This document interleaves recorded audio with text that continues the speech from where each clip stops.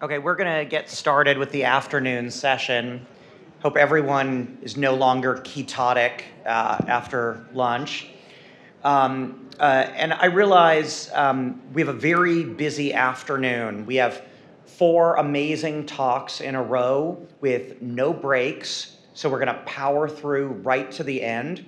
So if anyone needs to osmoregulate, feel free to do that, between the talks, but we're not going to formally take a break as we go through to the end of the day. But our first talk coming back is from Dr. Tim Wilkin from Weill Cornell School of Medicine in New York City. Tim has really become one of the global experts on HPV-related disease and its treatment. He's led some of the seminal studies evaluating how the HPV vaccine and anal pap smears do or don't impact treatment outcomes for HIV-infected individuals. He's an HIV and infectious disease specialist at Weill Cornell. He's associate professor of medicine at Weill Cornell, and he's a good friend to us here in LA. I'm sure you're going to very much enjoy his talk. Tim?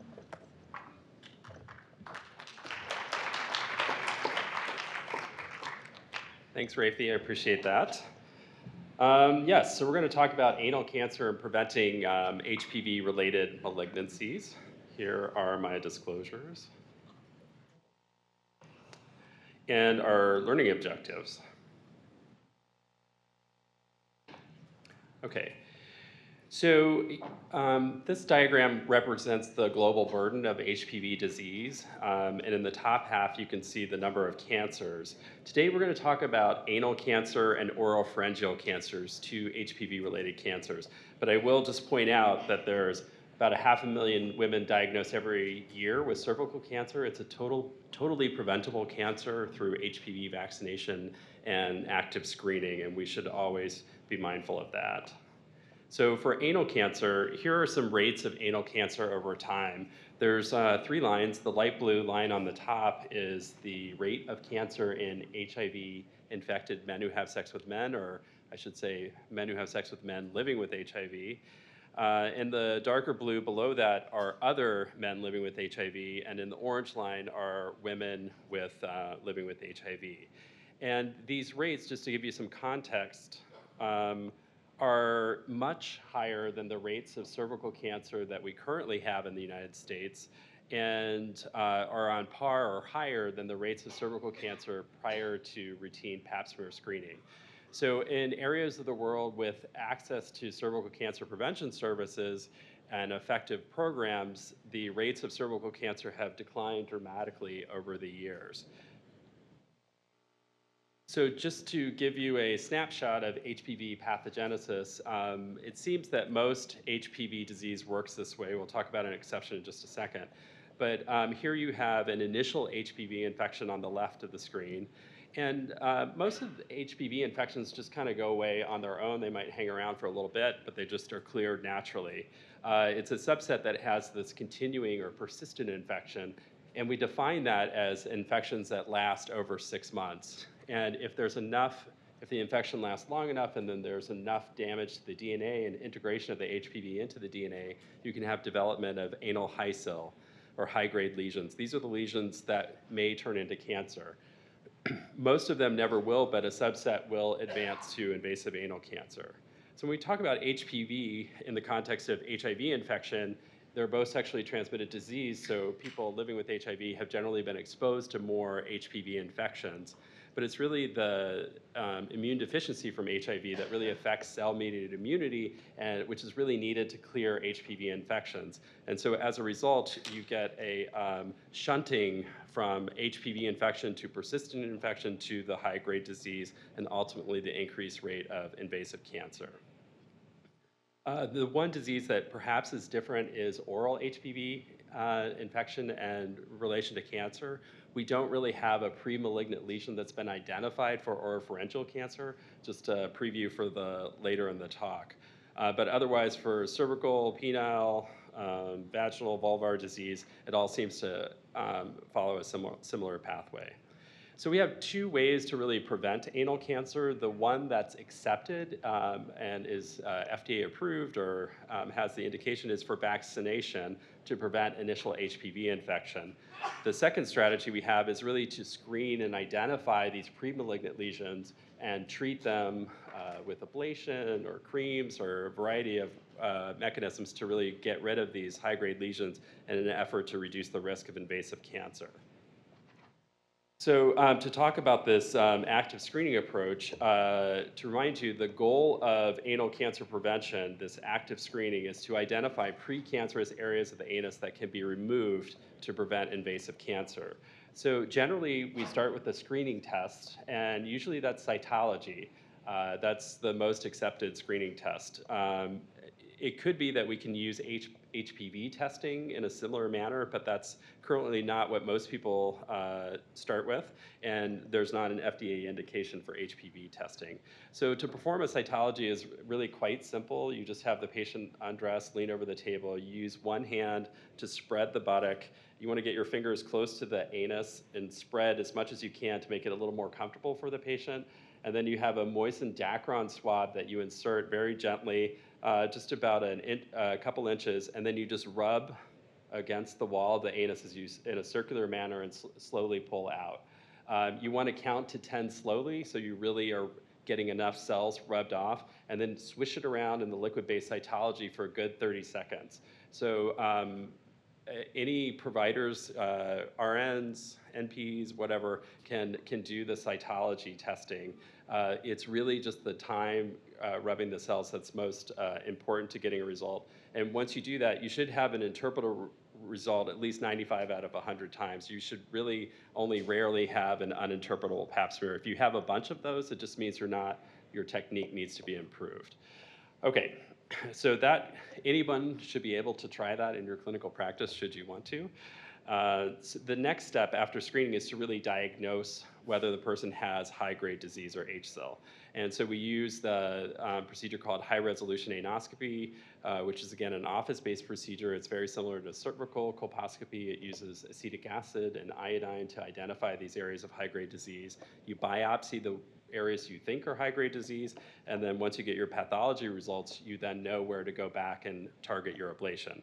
So in the pictures along the bottom, on the left you have the cytology. So the pathologist is looking for abnormal squamous cells, kind of larger rounded nuclei, rounder cells as compared to the normal squamous epithelial cells. In the middle panel you can see the high-grade disease, that yellow spot up around, say, 10 o'clock on the picture. And so this is after staining with iodine, so normal epithelium takes up the iodine and looks dark brown, whereas the high H cell looks yellow. So we would biopsy that area, and if it came back as having high-grade disease, then we would target our ablation. And on the right, you can see what's a standard treatment for high-grade disease, which is to anesthetize the area with local anesthetic and use, in this case, it's a hyfurcator to ablate the tissue. You want to treat the full extent of the H-cell lesion to hopefully prevent invasive cancer at some point.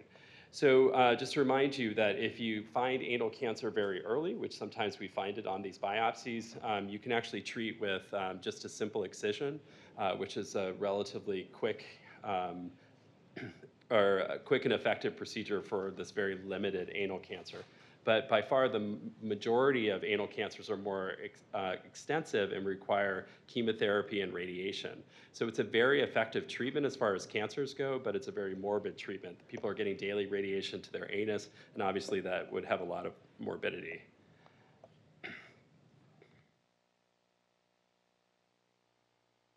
Are you advancing down there? Sorry.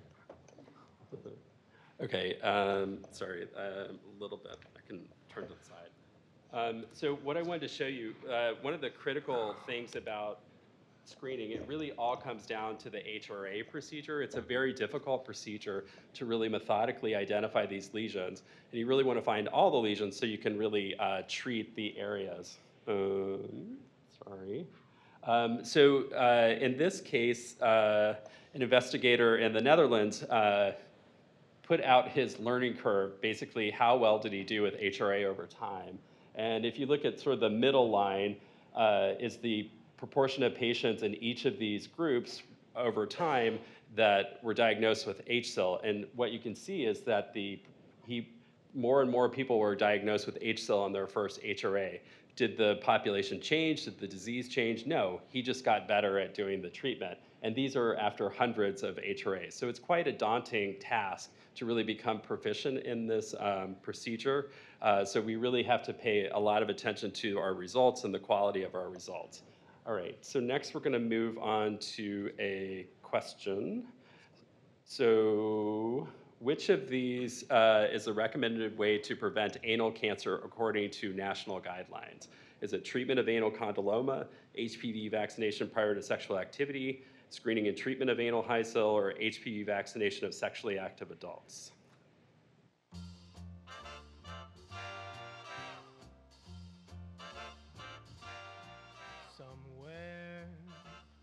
It is after lunch. We might go for the peppier Spotify list if you. Just a thought. All right, that's close enough. Yes. So I did allude to this. HPV vaccination is really the premier way to prevent anal cancer. It's the accepted way. The screening and treatment of anal HSIL, we'll talk about studies that are ongoing to really define whether this is in fact a good strategy, but currently most national guidelines do not recommend this screening.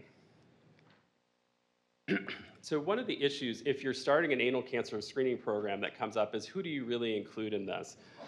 So clearly, men who have sex with men living with HIV have the highest rates of anal cancer and the pre-malignant lesions. In the AIDS Malignancy Consortium, colleagues conducted a study looking at the prevalence of anal HSIL in women living with HIV. And what they found was that 28% of women had anal HSIL, quite a high rate. And Pap smear screening detected most of these anal HSILs. Most of the women with anal HSIL had an abnormal Pap smear, but 22% of them actually had a normal Pap smear. So what this means is that for Pap smears to really work, or cytology to really work, you have to do it serially. So once you've done it 2 or 3 times, you're bound to get an abnormal test if someone actually has some significant disease. One of the other issues with anal cancer prevention is really, can we actually get rid of the HSIL? So there's actually very few data about this. So the AIDS Malignancy Consortium conducted a trial to look at whether ablating these HSIL lesions would actually make them go away, or do they just all come back and our treatments are ineffective? So the study randomized people living with HIV with anal HSIL, relatively limited anal HSIL, to either getting an ablation, in this case with something called infrared coagulation, or careful monitoring over a year. And what they found was that you're much more likely to get a complete response rate if you treated and ablated the lesions. So it did show a benefit of clearing HSIL over just doing nothing. So other controversies in anal cancer screening, I think the major one is that the HSIL is extremely common. We said 28% of women. For men who have sex with men, it might be 50% in some studies. But really, very few of them will actually go on to develop anal cancer. So we end up treating a fair amount of people to really prevent a very rare cancer.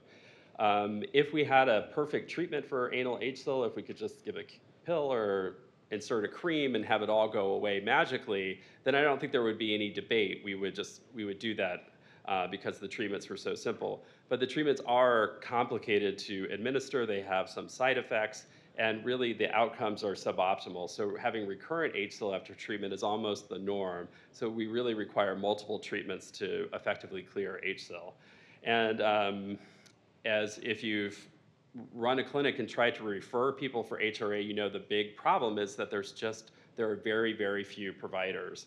We're going to talk about something called the Anchor study, but to really do this national study, we've had to go out and find and recruit almost every talented HRA provider in the country to really participate, to have enough people.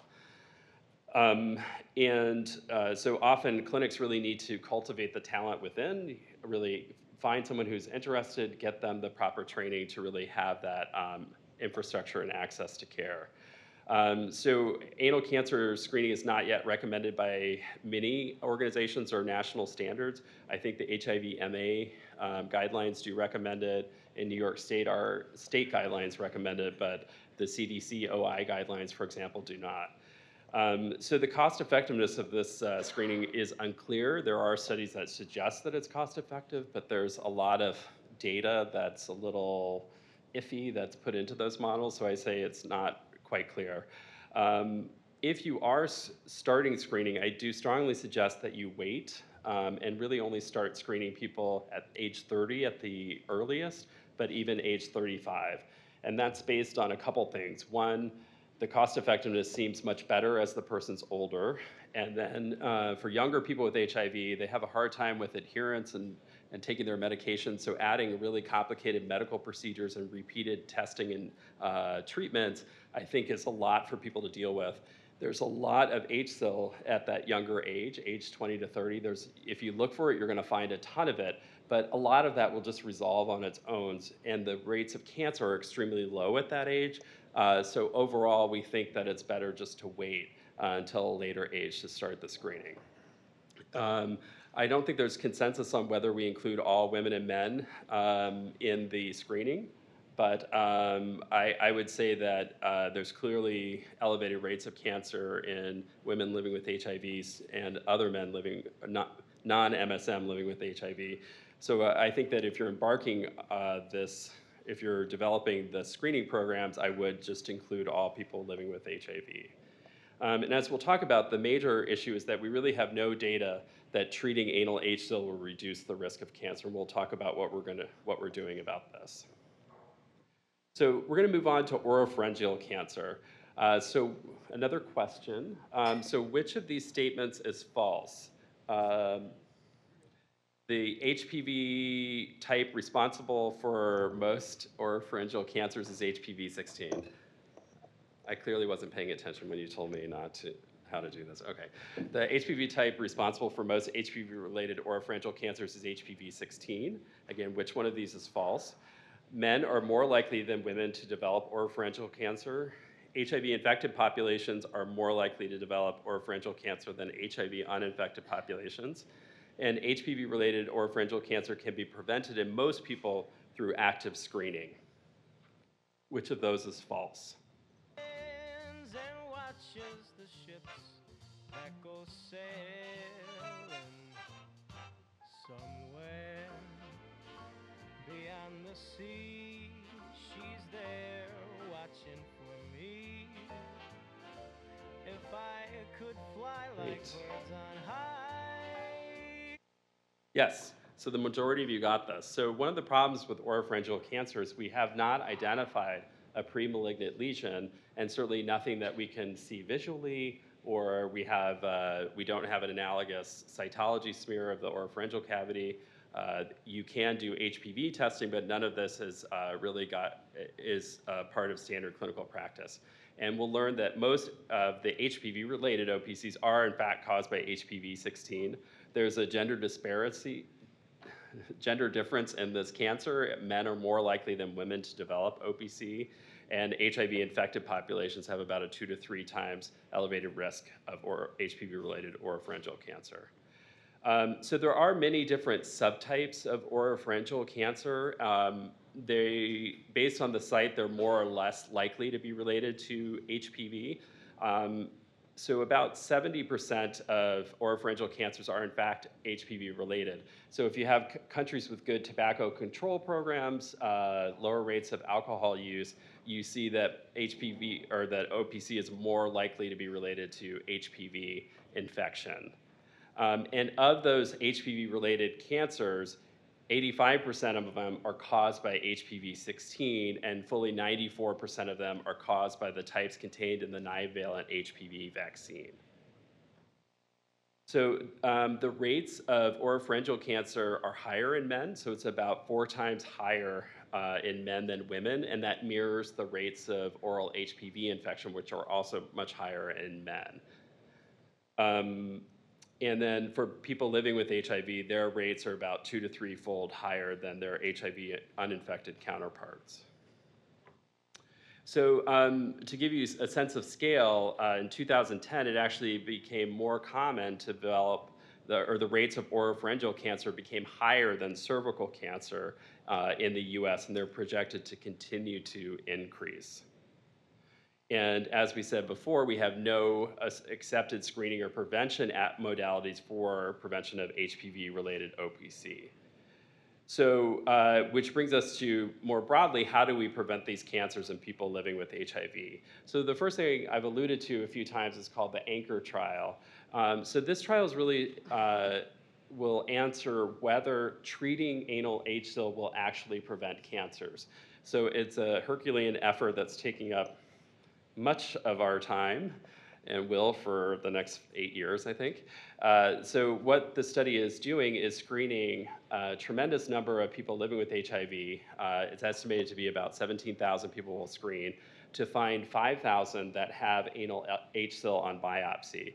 Then these participants are randomized to either intervention, which is doing the best treatments we have available, usually ablative treatments that I mentioned earlier, but also we have topical therapies that can be used. So they're treated, followed, reassessed for HSIL, treated again if necessary, and that strategy continues over time.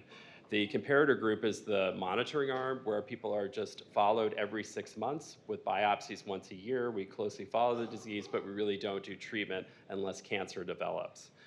So it's clear that cancer can develop even with the treatment of HSIL.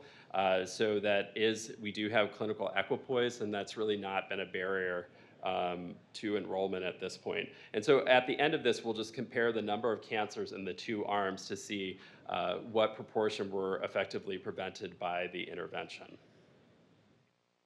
So there are sites in Los Angeles. I believe there's a site that's going to open in Palm Springs.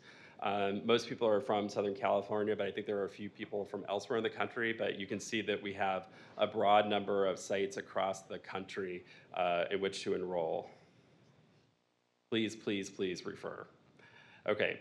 So the other way that we have to prevent anal cancer is with HPV vaccination. So this study was published a number of years ago, but the manufacturer was enrolled a large study of men, and the primary endpoint of that study was prevention of external disease or warts in men. But they also included a subset of young men who have sex with men, 600, and they enrolled men that were on the cusp of sexual activity or had just started sexual activity, so a relatively HPV naive group. And they were randomized to either receive the quadrivalent HPV vaccine or placebo and followed over time. And what they found was that it prevented the vast majority of infections, about 95% of persistent anal infections with vaccine types, but they also showed that it prevented anal intraepithelial neoplasia, just another broader term for the premalignant lesions. And based on this, the vaccine received an indication from the FDA for prevention of anal cancer in men as well as women, even though women were not enrolled in this trial. So a number of people were interested in it's a very effective vaccine, but does it have a role in people living with HIV who are already highly exposed to HPV and have a lot of ongoing HPV infection?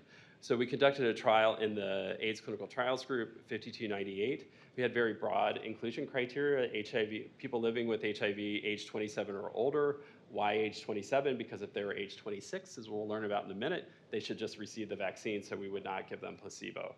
They could not have had a history of HPV-related cancers. We didn't have CD4 RNA criteria. For men, we did require a history of recent receptive anal intercourse. They were screened with anoscopy, cytology, anal and oral HPV infection. Then they got vaccine or placebo, and we followed them over time. The treatment of HSIL that was diagnosed at entry or along the study the treatment was left up to the local standard of care. So unfortunately, what we found was that we really were not able to make a big impact on new anal HPV infections. The rates were low overall, but we only observed a 25% reduction in persistent anal HPV infection, but had hypothesized a 65% reduction, and that was not statistically significant. If you look at the bottom, though, we did look at oral HPV. This was the first study to look at prospectively evaluate oral HPV in a vaccine study, and we did find that we were able to prevent 88% of infections, but the number of infections was really low, which just highlights that oral HPV is just a less common condition than anal or cervical HPV. But these do suggest that there may be a role for prevention of oral HPV infections with the vaccine. To expand on that, there have been a few other studies that have looked at this, not in a prospective manner, but have evaluated it. This was a study from Costa Rica that looked at the bivalent HPV vaccines, so targeting HPV 16 and 18. So it enrolled a large number of women and followed them for cervical HPV over time and cervical disease. And then at the end of the study, they wanted to understand what impact the vaccine might have had for anal and oral HPV infections. So they just assessed women as they exited the study. And what they found was that most oral HPV infections related to vaccine types were prevented with the HPV vaccine. So the women who had received vaccine were far less likely to have oral HPV infection or anal or cervical HPV infection at study exit.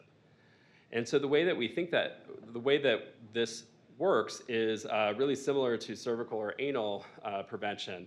So the vaccine generates an IgG response, and some of that IgG is extruded into the oral fluids, and that could be measured and quantified and correlates with the serum antibody response. And we think that these antibodies in the oral fluids are what prevents oral HPV infections.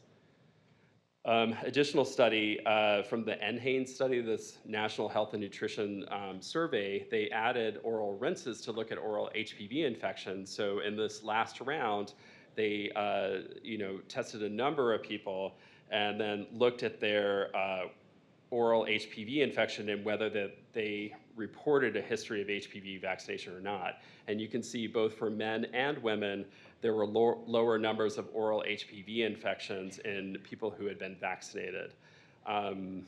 What I think is disturbing to me is that you have 1,400 women who were of relatively young age in this study, and only 400 of them were vaccinated, and men, it was even worse. So we'll talk about my plea for increased vaccination rates in a moment. So as far as the vaccines, there are 3 different vaccines that have been approved, but really only one is used currently, and that's the 9-valent HPV vaccines. So this vaccine, those 9 types cause 90% of HPV-related cancer, so a huge benefit, cancer prevention benefit with the vaccine. So to remind you of the current ACIP HPV vaccine recommendations, so for girls, it's routine vaccination of age 11 to 12-year-old girls, and then catch-up vaccination to age 26. So what that means is a woman comes in at age 25 in your practice and she's not been vaccinated, you offer vaccination.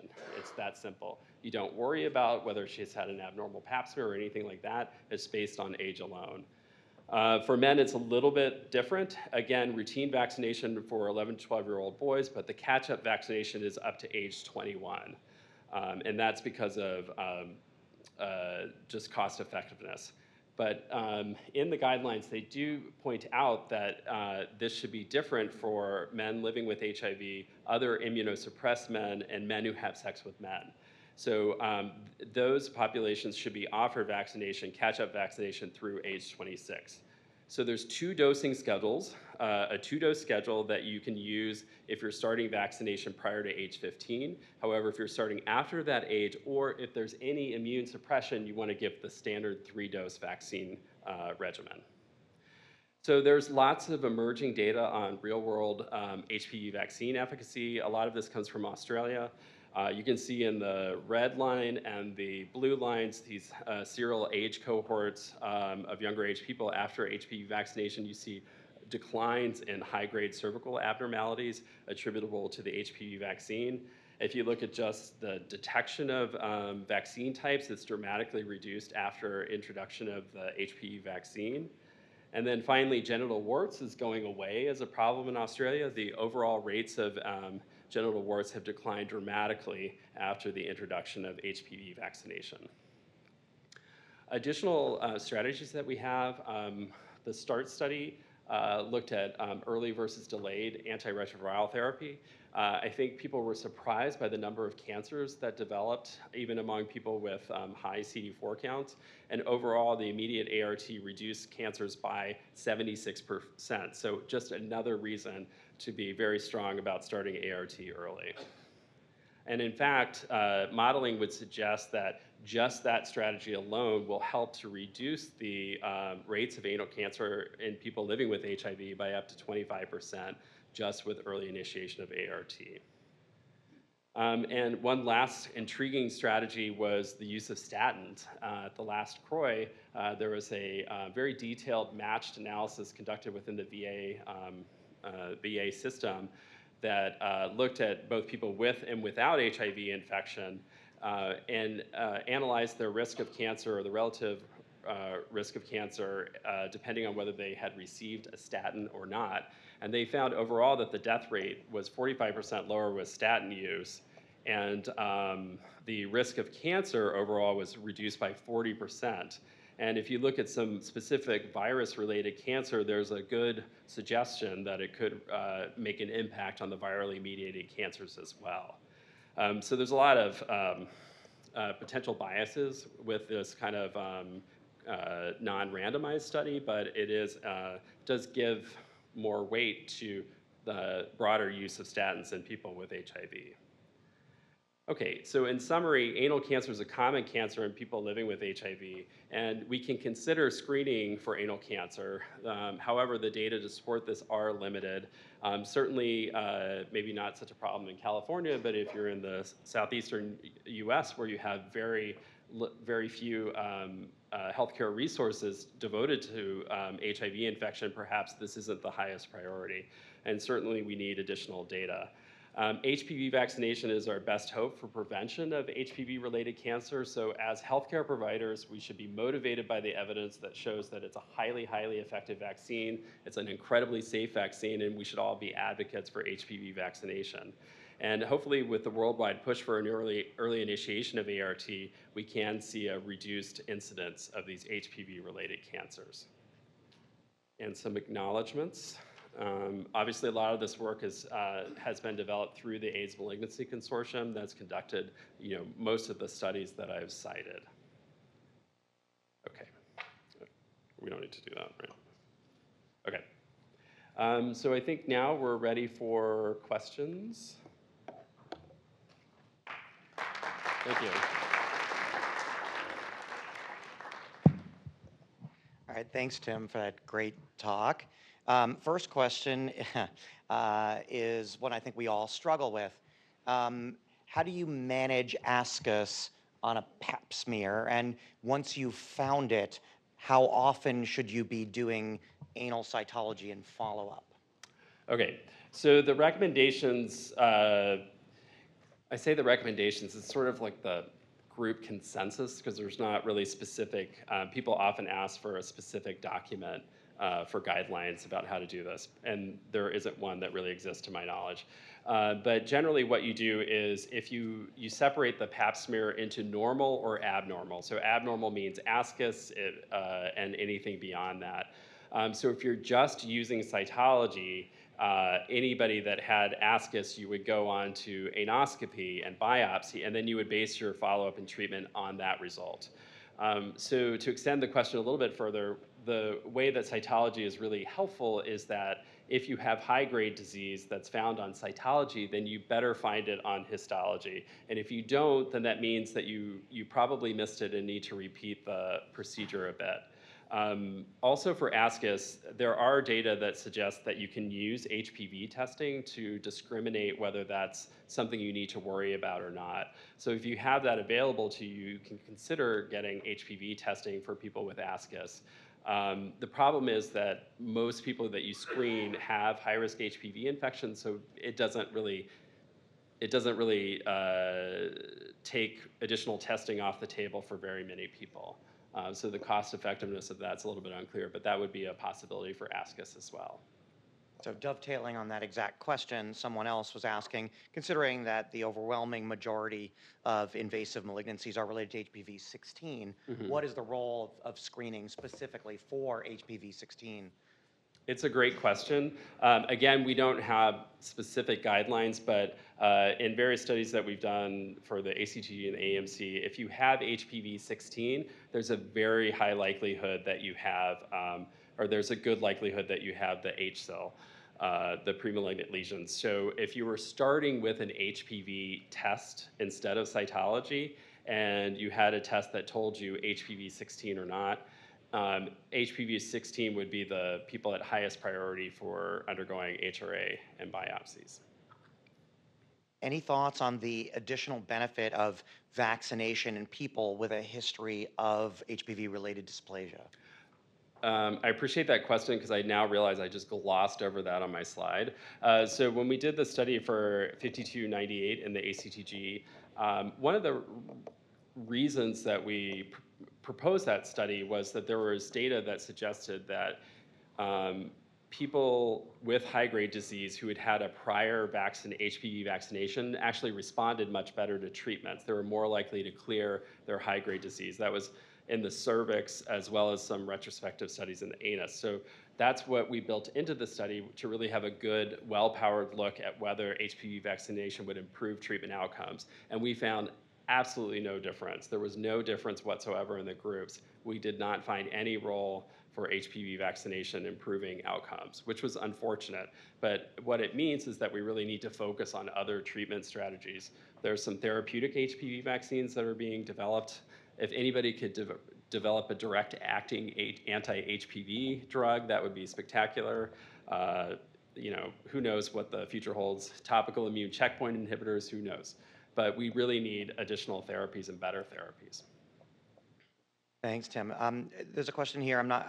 Whoever asked it may want to help me clarify what the exact question was, but the question is, are we to ignore sexual history when giving HPV vaccination?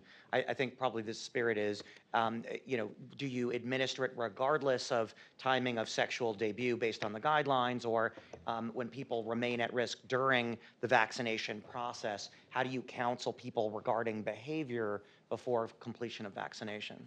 So I'll answer it in a sort of side way, which is to say that really the focus should be on strengthening vaccine programs so that you vaccinate kids at age 10 or 11 or 9, and maybe we should just be doing it like years earlier, who knows, but really starting before sexual debut is the goal.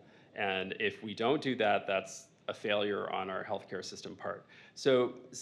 But we live in the real world, and so people will have missed the opportunity for HPV vaccination.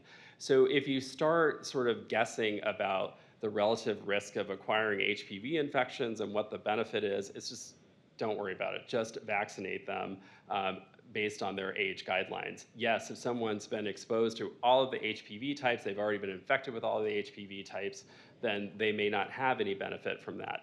But remember, there's anal sites, there's cervical sites, there's oropharyngeal sites, so it's not just infection overall, but it's a site-specific infection. So I think that there's still potential for benefit. And given that the vaccine has an incredible safety record, I think that there's really no reason. I would just follow the guidelines. That's what they're there for. And Tim, let me just ask you, just from a practical standpoint, for patients who are past the age requirements but come in sort of interested in the vaccine anyway and might be willing to pay for it or have other ways of getting it, how are you approaching those situations? Yeah, I mean, personally, I don't try to bill insurance for that or state ADAP programs or something like that. I think that if it's outside of the guidelines, and people are willing to pay for it, then it's something we can discuss. Currently, I don't have much evidence for a benefit, especially for people living with HIV. I think the one caveat would be oropharyngeal cancer, and if we can actually show prospectively that it does make a big difference for prevention of oral HPV infection and by extension oral cancer, then I think that would be the way that we would, the reason we would implement HPV vaccination much more broadly. And just sort of a follow-up on that is, are you counseling people differently with this uptick in HIV-infected individuals and MSM increases in oropharyngeal cancers? Are you counseling people differently? I mean, when you have these conversations with people, most people are like, there is no planet on which oral intercourse is acceptable with a condom. But that's sort of what the data is sort of suggesting. Well, That's a good question. I mean, I don't know of any data that says that consistent use of I mean, come on, no, that's not going to happen. Patients want to know the answer.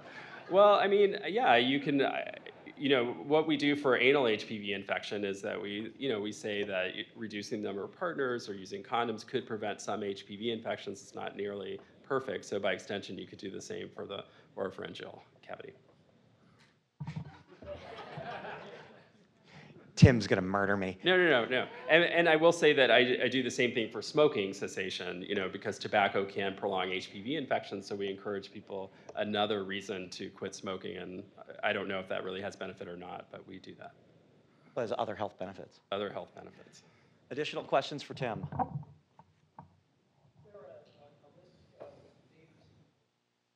Yes, one of the stronger, within people living with HIV, one of the stronger risk factors for HPV-related cancer is more severe immune suppression. So it seems that the key is around a CD4 of 200. So the time with low CD4 counts below 200 seems to be a strong risk factor for anal cancer. And so that's why earlier initiation of ART and really having the median CD4 at diagnosis becoming higher and higher, we're hoping that we're preventing a lot of that severe immune suppression and by extension, that elevated risk for anal cancer.